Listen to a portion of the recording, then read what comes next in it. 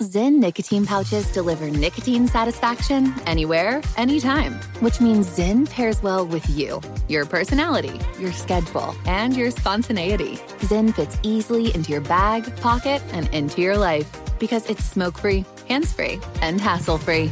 So the only person who will know you have a Zyn pouch in is you. Visit Zyn.com or head to your local convenience store today to find your Zyn. Warning, this product contains nicotine. Nicotine is an addictive chemical. From BBC Radio 4, Britain's biggest paranormal podcast is going on a road trip. I thought in that moment, oh my God, we've summoned something from this board. This is Uncanny USA. He says, somebody's in the house, and I screamed. Listen to Uncanny USA wherever you get your BBC podcasts, if you dare.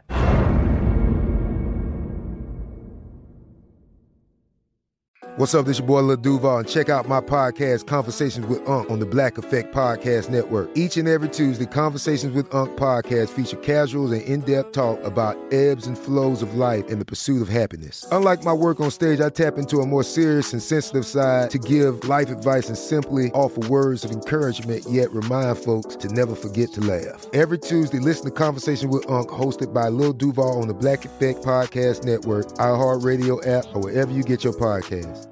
Presented by AT&T. Connecting changes everything.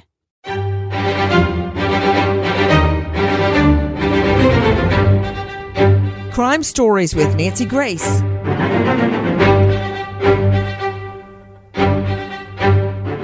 A gorgeous mother of 5. Her body has been found off a hiking trail. Now we know the condition of her body. According to an alleged eyewitness, Rachel Morin was found naked, lying on her back on a hiking trail near a tunnel with nearly half her face bashed away. I'm Nancy Grace. This is Crime Stories. Thank you for being with us here at Fox Nation and Sirius XM 111. First of all, take a listen to this. Despite law enforcement swarming the area for almost a full day, Gabrzeski's stepdaughter locating the body in about an hour. Once we got down there and I started seeing them tunnels, I started getting goosebumps. The deadly discovery made in a tunnel drain not far from the trail's main entrance. I saw a terrible mess. Gabrzeski's visions meeting the reality of a gruesome scene. There's not going to be an open casket, I can guarantee you that. You are hearing our friends at Fox 45, but also the man that says he found the body, Michael Gabrzeski. With me an all-star panel to make sense of what we know right now, but first to Chief Investigative Reporter with DailyMail.com, Jen Smith. Jen, tell me his description of how Rachel was found. I mean, it's pretty disturbing, Nancy. This her mother of 5. He describes a pretty brutal scene, the condition of her body, really, really badly beaten up. And like you said at the top of the show, half of her face, it looked like almost gone. In fact, the way that he described it was that it looked as if someone was trying to erase her identity. That is how badly beaten this woman's face was. She was lying on her back, she was naked, and she had been brutally assaulted. We're trying to determine what this means simply in the search for a killer. How likely is it that someone she knew would bludgeon her so horribly, as if trying to hide her identity, would leave her naked, lying there on a public hiking trail? Take a listen to more from our friend Rebecca Pryor. Whoever the killer is, Gabrzeski convinced it's someone with close ties to the victim. Because it's too personal. If somebody were just to do a thrill kill, it wouldn't be as brutal as what we witnessed. Would it? Or wouldn't it?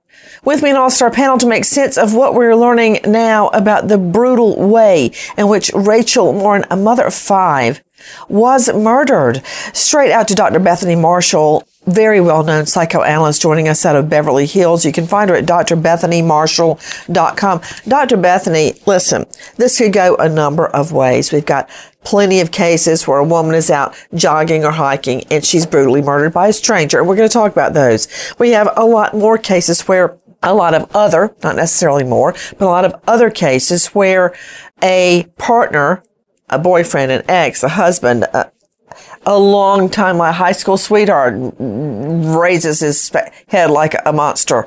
But in this case, I want to hear your analysis of the way Rachel's body was found. What does that tell you about her killer? Well, I do think it was a crime of opportunity, because if this was a domestic, I think it would be in a home. I think there would be a lot of digital evidence of somebody harassing her, stalking her, if it was somebody that she knew. But this was out in nature, which suggests to me that somebody was out there waiting to assault a woman. And we know that women are often at the greatest risk when they take the same route again and again, and in places that are secluded, but also like public hiking trails. The fact that her face was bashed in, I don't see this so much as trying to identify to erase the identity of the victim, because obviously it's her. I see this as somebody who really wants to do a brutal assault on a woman. That's the MO, a brutal assault, just for the sake of inflicting harm and terror. You know, often with these crimes, Nancy, the face is assaulted, or the head is removed from the body. It's severed from the body. And often people say, oh, they're trying to, erase the identity of the victim. I don't think of it that way. I think they're trying to destroy the beauty of the victim. This woman was beautiful. If you see her photos, she's beautiful as a woman. She had mother of 5, but beautiful individually on her own. She had a gorgeous face. And I think defacing her in such a terrible way that half of her face was gone, I think the thrill of the kill is taking away her beauty and her individuality. To Jessica Garth joining us, the chief of the Special Victims and Family Violence Unit and the State's Attorney's Office, Prince George County, Maryland. Jessica, you and I have both seen a lot of homicides, usually, of women and children. But in this case, I also find it very probative. In other words, it proves something, that not only was her face bashed in, because the killer didn't have to do that to effect murder, but that also she was found naked, exposed out on a hiking trail. That tells me something as well. What do you make of it, Jessica Garth? Well, I think the first thing you have to think about is whether or not she was sexually assaulted before or even after she was so brutally taken from us in this case.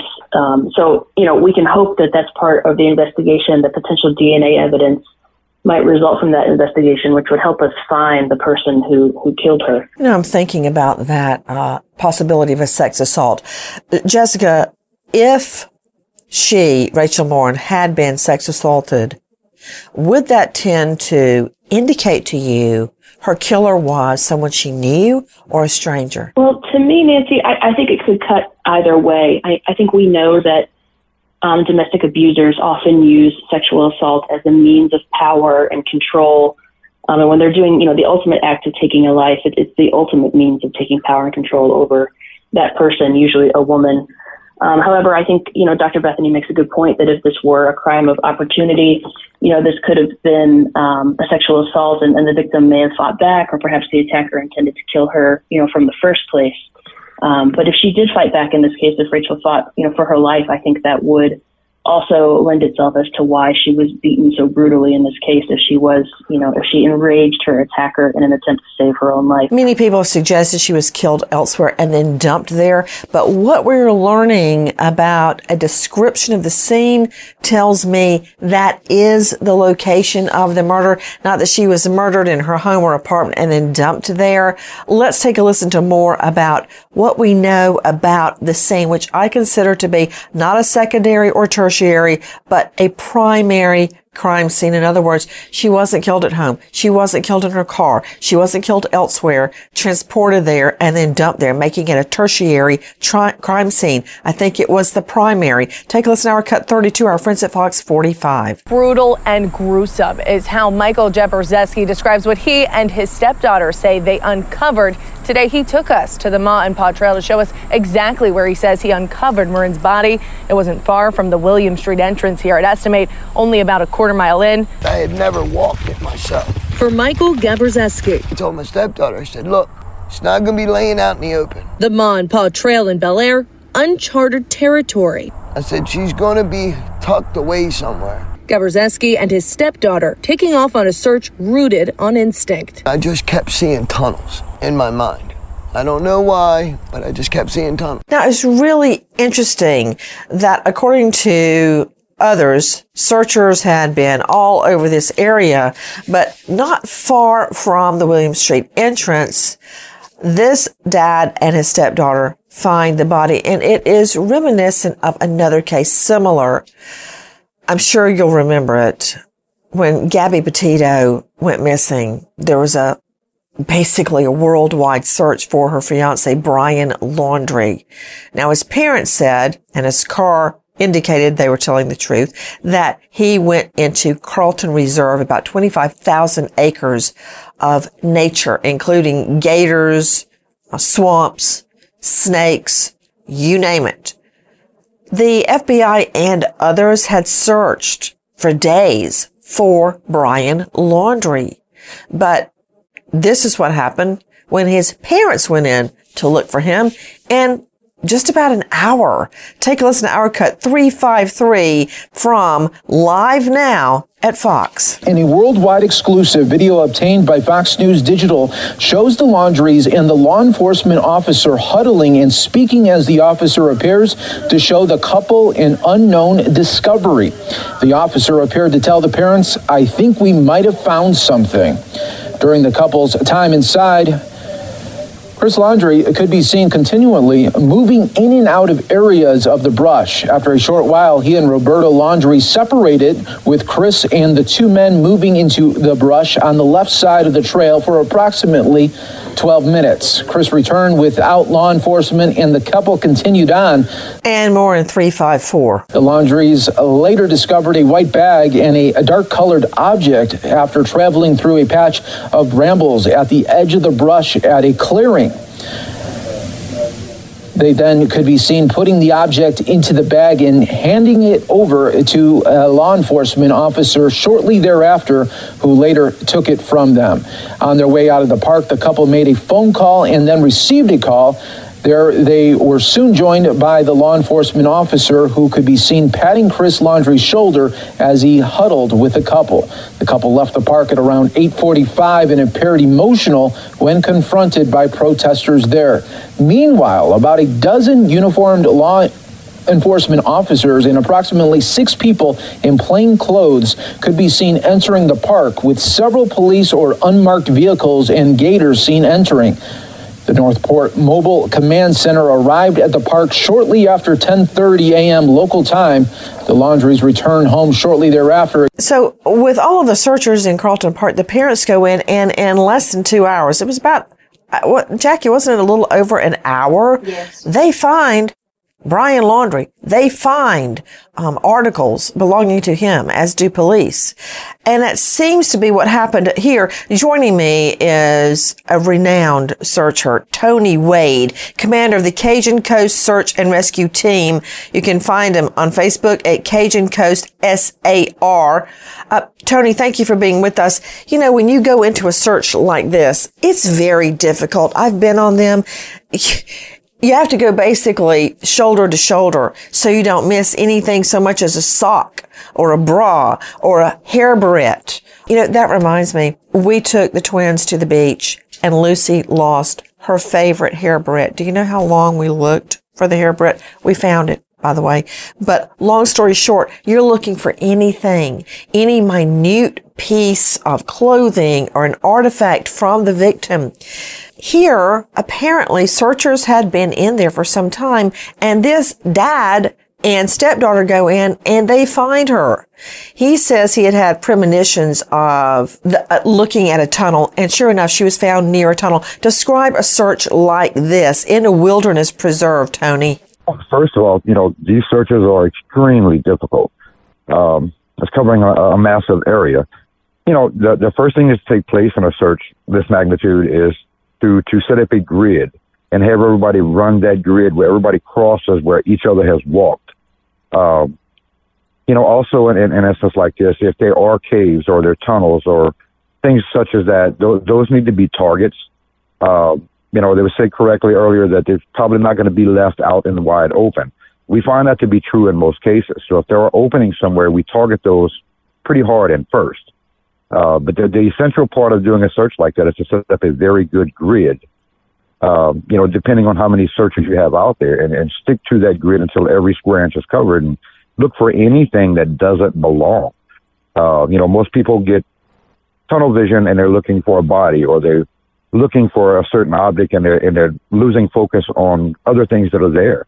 We instruct everybody to look for anything that does not fit. If the grass is green and there's something blue, then the blue doesn't fit. But again, these searches are extremely difficult. To Ron Bateman joining us, sheriff, former homicide and undercover agent, author of Silent Blue Tears, Voice of the Victims.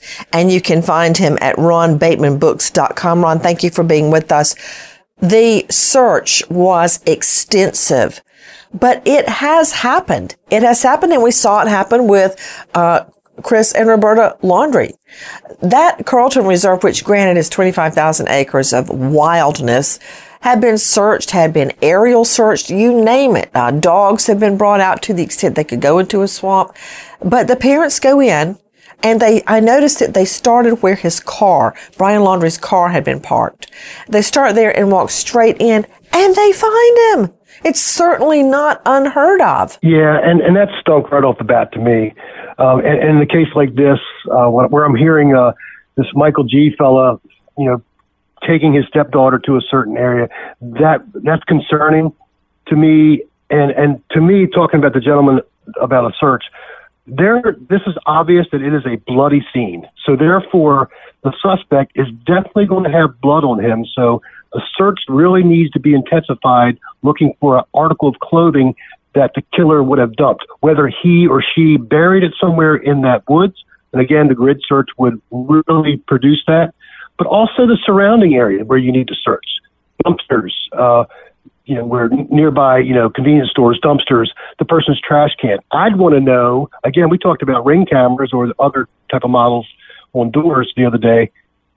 I would want to know what some of our prime people, boyfriend, ex-husband, Michael G., stepdaughter, what they were wearing when they left the home, and how they returned. Did they return without a shirt? Did they return with a different color shirt? So that search is really, really key, and hitting local dumpsters before they get emptied is real important. Wait, you were saying you'd be curious as to who was wearing when they left home? So, it's really important to work as hard to exclude a suspect as it is to develop one. So yes. I would immediately look at the ex-husband, the boyfriend, this Michael G. fella, the stepdaughter, and I say the stepdaughter not as a suspect, but to exclude her, because you have the principle of transference of evidence. So when you go somewhere, you most likely leave something of yours behind, hair, semen, what have you, and you take something with you. It could be the person's blood. It could be the person's hair.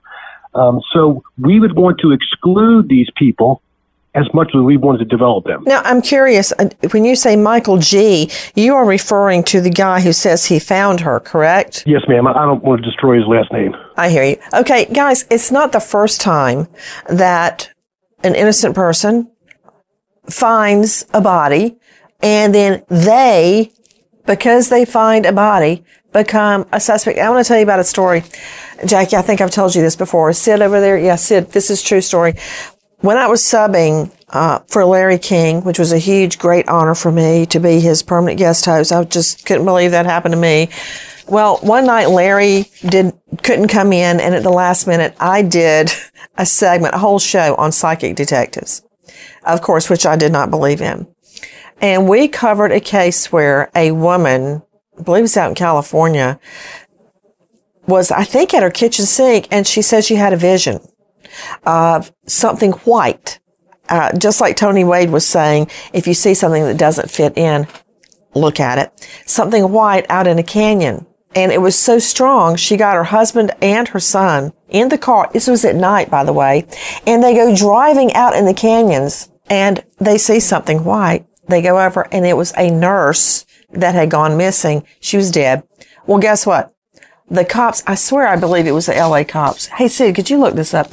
The LA cops arrest her because they're like, woman, you did not have a vision. Etta Louise Smith. Yes, Etta Louise Smith. Absolutely. And they arrest the woman because how else in the world would she know there's a body out in a canyon? Well, lo and behold, as the investigation goes on, it turns out the victim, a nurse, had gotten off her shift at the hospital, and some technical legal term, a-holes, had pulled up beside her at a red light, and they were heckling her, and they grabbed her. I believe they raped her, killed her, and threw her body out there. That woman, Etta Louise, she sued the LAPD and got a huge verdict for that. My point is, when people find a body, they often come under suspicion. My friend, Phil Vitrano, is one of those people. Take a listen to our cut 49 from Crime Watch Daily. That's a day that I will never forget. I started to worry, which is unusual. I had a feeling. So I called her 3 times, didn't answer, and I went out looking for her. There was no sign of her. 4 hours after Phil's phone calls, pings from Karina's cell phone led him and police to Karina. You found your daughter? I did, with the help of the PD. He found his daughter. He was the last one to speak to her. Do you know they pulled him out of her funeral to get DNA? They should have gotten his DNA, my friend, Phil Vitrano's, not necessarily during his daughter's funeral, but that said, he became a suspect. Of course, he is not involved in any way in Karina's death. I believe the person's name was Chanel Lewis, has been convicted based on many factors, including DNA. Okay, here's another one. Roy Kronk, the government worker who's out doing his job. He kept seeing something in the bushes. He called police. They wouldn't come. Finally, they came. It was the remains of little Kelly Anthony. Anybody remember the name Top Mom Casey Anthony? Take a listen to our cut 50 WFTS. I was standing behind it. I still didn't think it was real, so I very gently took it and put it into the right eye socket, and I gently pivoted it up, and I looked down, and I realized what it was, and I set it down as gently as I could and went up and called my area supervisor. Deputies would later uncover tiny bones next to that tiny skull, tossed away like trash. Everybody went cray on Roy Kronk, who, without Kronk, we may never have found little Kelly. And then there are the people that find the bodies that really are involved in the murders. Do I have to say the name Alex Murdaugh? Take a listen to our cut 48, our friends at GMA. In June of 2021, Murdaugh made a 911 call, claiming he'd found his wife and son shot to death outside their hunting lodge. My name is Alex Murdaugh. Please hurry. Neither one of them's moving.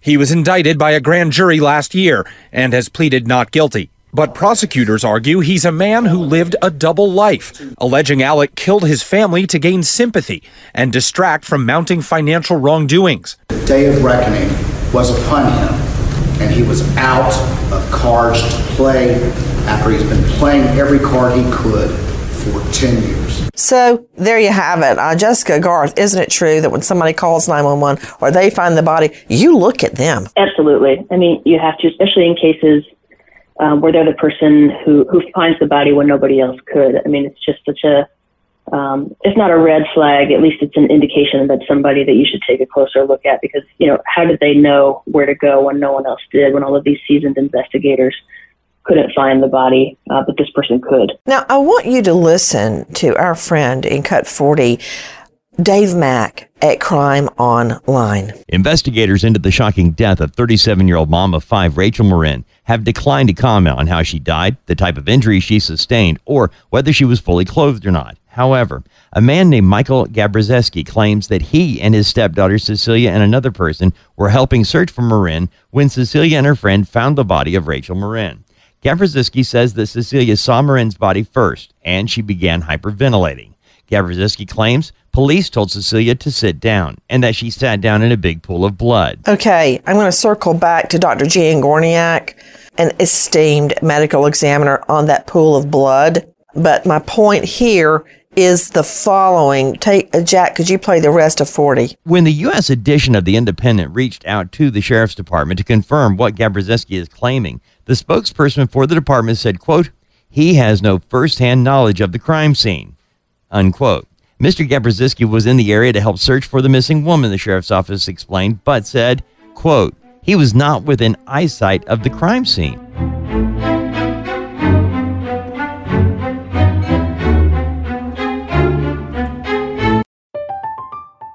I'm Katya Adler, host of The Global Story. Over the last 25 years, I've covered conflicts in the Middle East, political and economic crises in Europe, drug cartels in Mexico. Now I'm covering the stories behind the news all over the world in conversation with those who break it. Join me Monday to Friday to find out what's happening, why, and what it all means. Follow The Global Story from the BBC wherever you listen to podcasts. If you're a smoker looking for an alternative to traditional tobacco, you might feel uncertain at the thought of changing things up. Maybe you're ready to make a switch, but don't know where to start. Maybe you've tried vaping, thought it wasn't your thing. Maybe you've heard of smokeless nicotine products, but aren't familiar with the options. Meet Zyn, America's #1 nicotine pouch. Zyn nicotine pouches deliver nicotine satisfaction anywhere, anytime. Which means Zyn pairs well with you, your personality, your schedule, and your spontaneity. Zyn fits easily into your bag, pocket, and into your life. Because it's smoke-free, hands-free, and hassle-free. So the only person who will know you have a Zyn pouch in is you. Zyn is a satisfying tobacco alternative that puts you in control of your nicotine experience, which means Zyn pairs well with you. Visit Zyn.com or head to your local convenience store today to find your Zyn. Warning, this product contains nicotine. Nicotine is an addictive chemical. Xfinity has free premium networks for everyone this month, no matter what kind of entertainment you love. Addicted to true crime? Catch killer cases and more spine-tingling shows on A&E Crime Central. Crave adventure? Explore Asian action movies on Hi-Ya. Searching for something extreme? Check out skating, snowboarding, and more on Fuel TV Plus, the global home of action sports. And find crowd-pleasing bops on iHeartRadio's Hit Nation playlist. There's new free shows and movies to love every week. Say free this week in your Xfinity voice remote.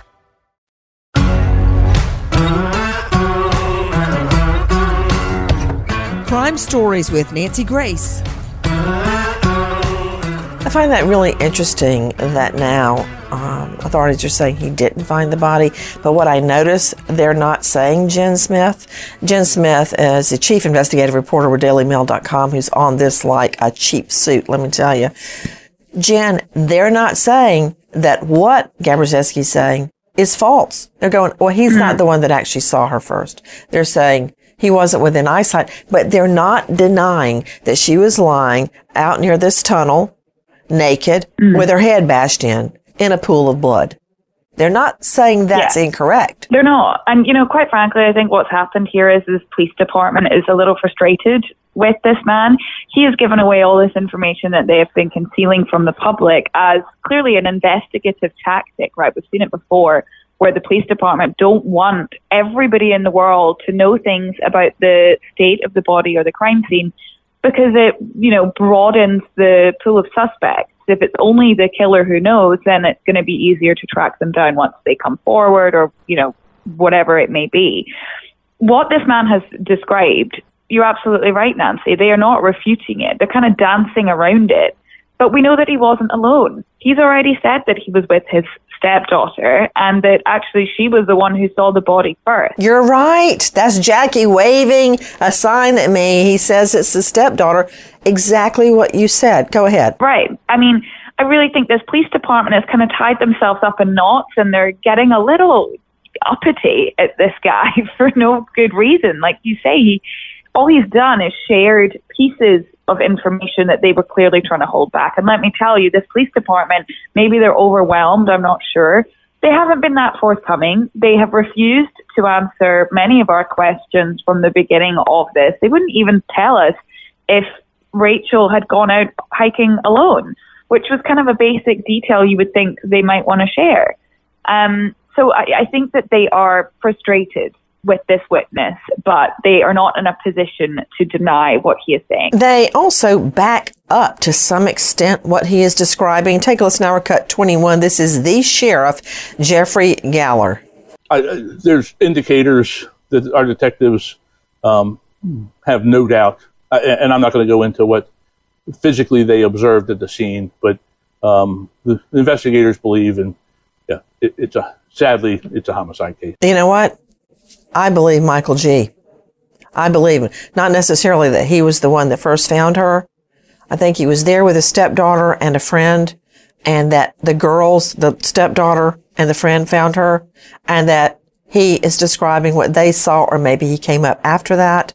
But they're not refuting what he said, and I don't believe that right now he is the culprit, which leads me to an esteemed guest. Dr. Jan Gorniak, medical examiner, Clark County. If you don't know what that is, it's Vegas, and there's not a lack of business there. Board certified forensic pathologist. Let's just say that she's seen one or two dead bodies. Dr. Gorniak, what convinces me that Michael G. is telling the truth, whether he found the body first or not, about the condition in which she was found? And this also tells me this is a primary crime scene. She was in a pool of blood, and other accounts have stated that there was a trail of blood, indicating she had been dragged to that spot from a very short distance away. Either way, that tells me that's where she was killed. What do you think, Dr. Gorniak? And second question before I forget it, Dr. Gorniak, with her head bashed in, what if she died of just, let's say, asphyxiation? What if she was strangled dead and then she was beaten post-mortem? How do we tell with that kind of damage to the body what's the true COD cause of death? Okay, so let's go to your first question about the primary scene. It does sound like that's the primary scene because of all the blood. Had it been someplace else, I don't think there would have been that much blood. She would have bled out someplace else. And so there wouldn't be a lot of blood or evidence there where she is, or close proximity to her, and then also with the drag marks. The second question with her extensive head trauma that she suffered, we will be able to still tell. So one thing that we do on all homicide victims, especially blunt force trauma, we take x-rays. So that's going to help us, one, see injuries before we even start the autopsy. So that gives us a diagram to sort of say how to approach the case. So we're going to have x-rays.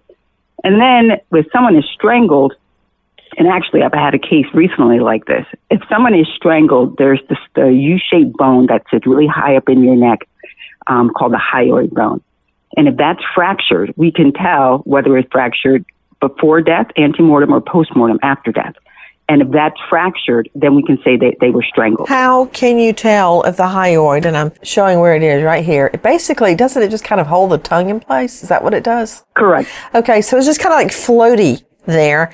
How can you tell if the hyoid is fractured ante or post-mortem? Great question. So the hyoid bone is very fragile. So when we're doing the autopsy, we can actually break it, taking it out. So in order for us to say that it was fractured before death, we have to see hemorrhage around it. Hold on, Dr. Gorniak. Jackie, we just learned something. I did not know. Did you guys know, Sydney, Illy, that just by removing the hyoid, it's so delicate, you could fracture it? It sounds like a little like a delicate seashell that you would find and you pick it up and it breaks in your hand. Correct. Yes. So we have to always be careful when we're taking it out. But the body always tells a story, which is what I love about my profession. It's going to tell the story. You just gave me chills, by the way, when you said that. Go ahead. Man, would I love to have you on the stand on direct, not cross, but direct. You kill me. Go ahead. So the hemorrhage, so your body always has to be reacting. So if the bone is broken before death, your body's going to react to it, meaning there's going to be bleeding around it. So that's like if you get a bruise, right? It's going to bleed. But if you get hit after you're dead, it's not going to have a reaction. So if the hyoid bone is broken and we see hemorrhage at the fracture site, that means it was broken before death. If we see a fracture and there is no hemorrhage, meaning the body did not react to that fracture, then that means it was after death. So, like I said, I just recently had a case where the young lady had a lot of sharp force injuries to her face, and I thought it was going to be that, from the glass. It was a broken bottle. And actually, when I did the autopsy, she was actually strangled because of that hyoid bone.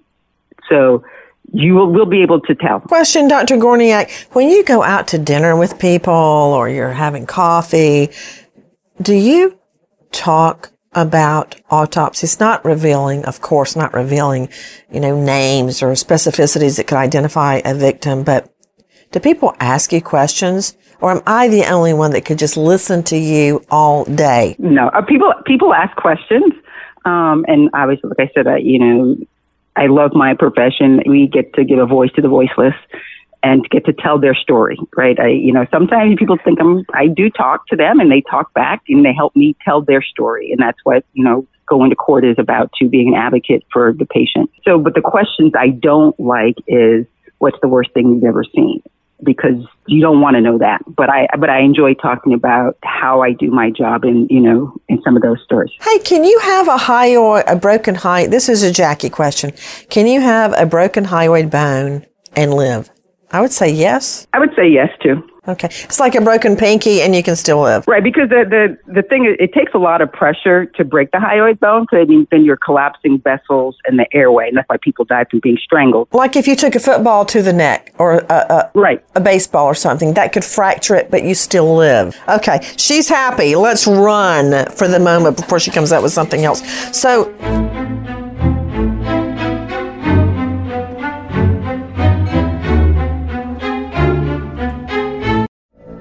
From BBC Radio 4, Britain's biggest paranormal podcast is going on a road trip.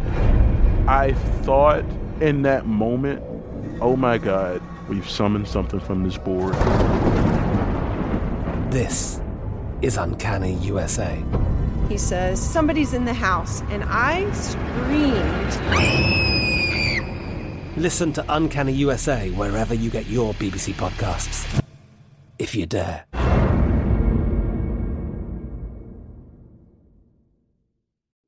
If you're a smoker looking for an alternative to traditional tobacco, you might feel uncertain at the thought of changing things up. Maybe you're ready to make a switch, but don't know where to start. Maybe you've tried vaping, thought it wasn't your thing. Maybe you've heard of smokeless nicotine products, but aren't familiar with the options. Meet Zyn, America's #1 nicotine pouch. Zyn nicotine pouches deliver nicotine satisfaction anywhere, anytime. Which means Zyn pairs well with you, your personality, your schedule, and your spontaneity. Zyn fits easily into your bag, pocket, and into your life because it's smoke-free, hands-free, and hassle-free. So the only person who will know you have a Zyn pouch in is you. Zyn is a satisfying tobacco alternative that puts you in control of your nicotine experience, which means Zyn pairs well with you. Visit Zyn.com or head to your local convenience store today to find your Zyn. Warning, this product contains nicotine. Nicotine is an addictive chemical. Xfinity has free premium networks for everyone this month, no matter what kind of entertainment you love. Addicted to true crime? Catch killer cases and more spine-tingling shows on A&E Crime Central. Crave adventure? Explore Asian action movies on Hi-Ya. Searching for something extreme? Check out skating, snowboarding, and more on Fuel TV Plus, the global home of action sports. And find crowd-pleasing bops on iHeartRadio's Hit Nation playlist. There's new free shows and movies to love every week. Say free this week in your Xfinity voice remote.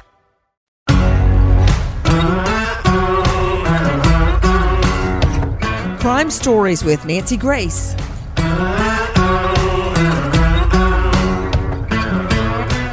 We're talking about what happened to Rachel Morin, and everybody on the panel, remember, we're not, do I have to come up with a new phrase to get it into your head?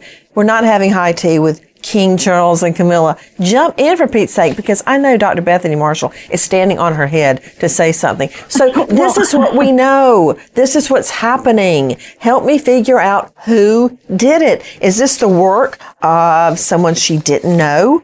And I've got so many similar transactions with examples of women out hiking or jogging and they were attacked by strangers. For example, let's go with 31. Molly Tibbetts, our friends at Inside Edition. Listen. We're learning more about what happened the night Molly Tibbetts was slain, allegedly by an illegal alien. This was the country road where Molly was jogging when police say the suspect, Christian Rivera, got out of his car and started running alongside Molly. Molly got scared and pulled out her phone and threatened to call police. Now, what happened next remains unclear, but somehow Molly ended up inside the suspect's vehicle. Investigators say he then drove to a spot on this lonely road where he dumped Molly's body. And of course, there is the daughter of my friend Phil, Karina Vetrano, 20-year-old Chanel Lewis, never met her in life, murdered her, brutally beat her.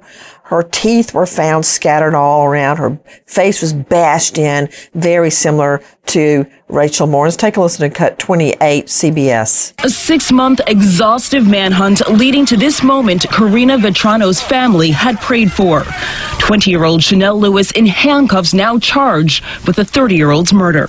Police say Lewis was tracked down late last week at his home in East New York, Brooklyn, that he shares with his mother and sister. It's where investigators say the unemployed man confessed to detectives that he raped and then strangled Vetrano. Her body found by her father in the grassy parkland less than a mile from her home. And of course, we just covered the case of the young mom, a teacher, Eliza Fletcher. Believe that was in Memphis. Take a listen to our Cut 23 WREG. Fletcher was jogging down Central Avenue around 4:30 this morning when investigators say she was approached by someone who forced her into a dark-colored SUV and drove off. You don't want to hear that that's going on. We want to find her. We don't know. We don't know what's going on. Hart Robinson is a friend of Fletcher and got the news this morning. Of course, she was murdered, according to police, by 38-year-old Cleotha Abston, who had never met her. He didn't know her from Adam's house cat. So who murdered Rachel Morin? This is what we know. Take a listen to our Cut 41, Dave Mack, Crime Online. Since the body of Rachel Morin was discovered in a drainage tunnel not far from the main entrance of the Ma and Pa Trail, Michael Gabrzeski has spoken out to the media about what he and his stepdaughter found or witnessed. The following information has been reported as fact by Michael Gabrzeski. Claim number 1. Gabrzeski's stepdaughter Cecilia discovered the body of Rachel Morin in a drainage tunnel. Claim number 2. Rachel Morin was lying on her back, fully naked, and she had brutal head trauma. It looked like her head had been smashed with a rock. Claim number 3. There was a 15 to 20-foot blood trail, so it looked like she had been beaten and dragged into position. Claim number 4. The right side of her face was gone. And claim number 5. It looked like the killer was trying to erase her identity. Okay, that's what we know right now. Based on that, Dr. Bethany Marshall, weigh in. Well, in this case, here's my thought about this. This seems like a serial killer's first kill. And the reason I say that is that it is so crude. The weapon is crude. It's a rock. You know, as serial killers gain sophistication, or even if it was a domestic, somebody would have thought ahead a little bit better, would have had access to a weapon, would have maybe shot or maybe strangled. But in this case, the weapon appears to be a rock. And that tells me that this perpetrator is not only desperate to kill, but that he or she, most likely he, is in an area that's both secluded, but women who are on their own tend to traverse this path, and that the MO in terms of killing and the blunt force trauma is that the infliction of pain in and of itself is incredibly sexually exciting. And, you know, I talk about this all the time, that with serial killers, the infliction of cruelty and pain it enhances their sexual arousal. So the fact that she was found unclothed in a pool of blood tells me that there could have been a sexual assault, but not the type of penetration or something that we might think of in terms of normal sex, but somebody who inflicted cruelty, bashed in her face, did what he wanted with the body, and then masturbated on her or masturbated somewhere else so that semen might never be found. Can I jump on something, Nancy? Yeah, hold on. Yeah, I just want to say that everything, Jackie's waving a sign at me that what Michael G. has said has not been confirmed, but nobody's denied it either. Who is this jumping in? Is it Ron or Tony? It's Ron. Please do. Guys, this is Ron Bateman, former homicide, undercover, narcotics, sheriff, and author of Silent Blue Tears. Go ahead, Ron, please. I think DNA is going to be really critical in this case, and I think what I would like to know, and I've already read one report, that the boyfriend has voluntarily given up his DNA. That's a good sign. But I would really want to delve into doing search warrants on all of my potential suspects or people of interest to get their DNA, again, to exclude or develop that. Because, there's going to be trace evidence in if that person drove there, in their cars, for example. And I would love to get search warrants, again, for people's cars that are people of interest or suspects, to see if you can develop any kind of trace evidence, again, going back to that principle of transference of evidence, where you're going to take something with you from the scene, or you're going to leave something there. So DNA is going to be critical. Nancy, if I could jump in about that. Sure, go ahead. Whoever did this is a lurker. He's been lurking along that trail looking for just the right victim at just the right time of day or night. So this is a man who has been going past the ranger station, has maybe been talking to women. I'm sure somebody who's been on that trail has seen a strange guy. We think of this crime as, initiating at the point of the discovery of the body or whenever this poor victim her face was bashed in. But there has been weeks or even months leading up to this crime where the perp has been working up his courage. Where has he been? Who has he been talking to?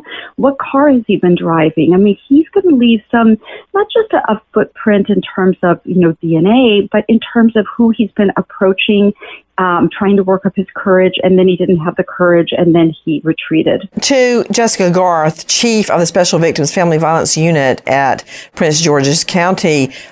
What do you think, Jessica? I do think it's a good sign that the boyfriend gave his DNA, but of course, he could just be doing that to try to throw investigators off the scent.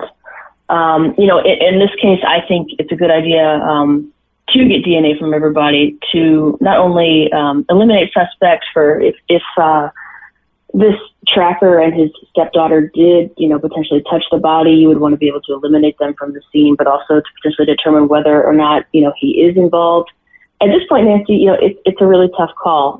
My gut tells me that this could be the work of somebody who did not know this victim. I think it has so many similarities to the other women that we've seen who were killed by strangers, by potential serial killers, that I think that it could possibly go in that direction. But I never cease to be surprised when people are murdered by people who are supposed to love them as well. So I think it just remains to be seen. Jen Smith, of course, Jen Smith joining me, Chief Investigative Reporter, DailyMail.com. We can't ignore that the boyfriend just made them social media couple. He announced it 4 days before she's dead, and he's got a rap sheet. I believe, off the top of my head, I remember 14 arrests since 2014. That said, jump in, Jen. Yeah, I mean, you took the words out of my mouth. Sure, he's come forward, he's offered his DNA, a good sign, but as we just mentioned it, he could be doing this to try and throw police off the scent. And this rap sheet, problematic. 14 arrests. We've got drug charges, assault, refusing arrest. They only just became Facebook official. They'd been dating for a handful of weeks. In addition to giving police his DNA, this boyfriend, his name is Richard Tobin. He's 10 years younger than Rachel, by the way. He posts on social media saying, I know what everybody might think, but I promise I didn't do anything to hurt her. I have a past, but I would never hurt Rachel. Now, that's kind of an interesting approach, at this stage, I don't even think her body had been found when he made this post. It was a kind of curious way to respond to some of the suspicion that was surrounding him. Now, we don't know much about their relationship from Rachel's side of things. We haven't really heard much from her sister, Rebecca, who had been appealing for information. They now are kind of battening down the hatches and running everything through an attorney and a family spokesperson, which is, the kind of arguably sensible thing to do when the investigation is as crucial as it is right now. But aside from what he has said about himself, there isn't a huge amount that we know about this guy or their relationship. He says it was good. We don't know that for sure. We wait as justice unfolds. If you know or even think you know something regarding the brutal murder and what many people believe to be the sex assault of Rachel Morin. Remember, she's got 5 little children, 2 boys, 3 girls. Mommy's not coming home for them. Please dial 1-888-540-8477. Repeat, 888-540-8477. Goodbye, friend.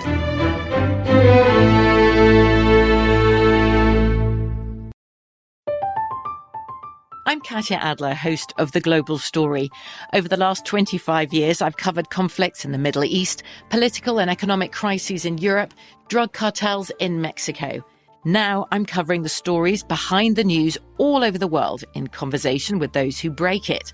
Join me Monday to Friday to find out what's happening, why, and what it all means. Follow The Global Story from the BBC wherever you listen to podcasts. Zyn nicotine pouches deliver nicotine satisfaction anywhere, anytime, which means Zyn pairs well with you, your personality, your schedule, and your spontaneity. Zyn fits easily into your bag, pocket, and into your life because it's smoke-free, hands-free, and hassle-free. So the only person who will know you have a Zyn pouch in is you. Visit Zyn.com or head to your local convenience store today to find your Zyn. Warning, this product contains nicotine. Nicotine is an addictive chemical. Xfinity has free premium networks for everyone this month, no matter what kind of entertainment you love. Addicted to true crime? Catch killer cases and more spine-tingling shows on A&E Crime Central. Crave adventure? Explore Asian action movies on Hi-Ya. Searching for something extreme? Check out skating, snowboarding, and more on Fuel TV Plus, the global home of action sports. And find crowd-pleasing bops on iHeartRadio's Hit Nation playlist. There's new free shows and movies to love every week. Say free this week in your Xfinity voice remote.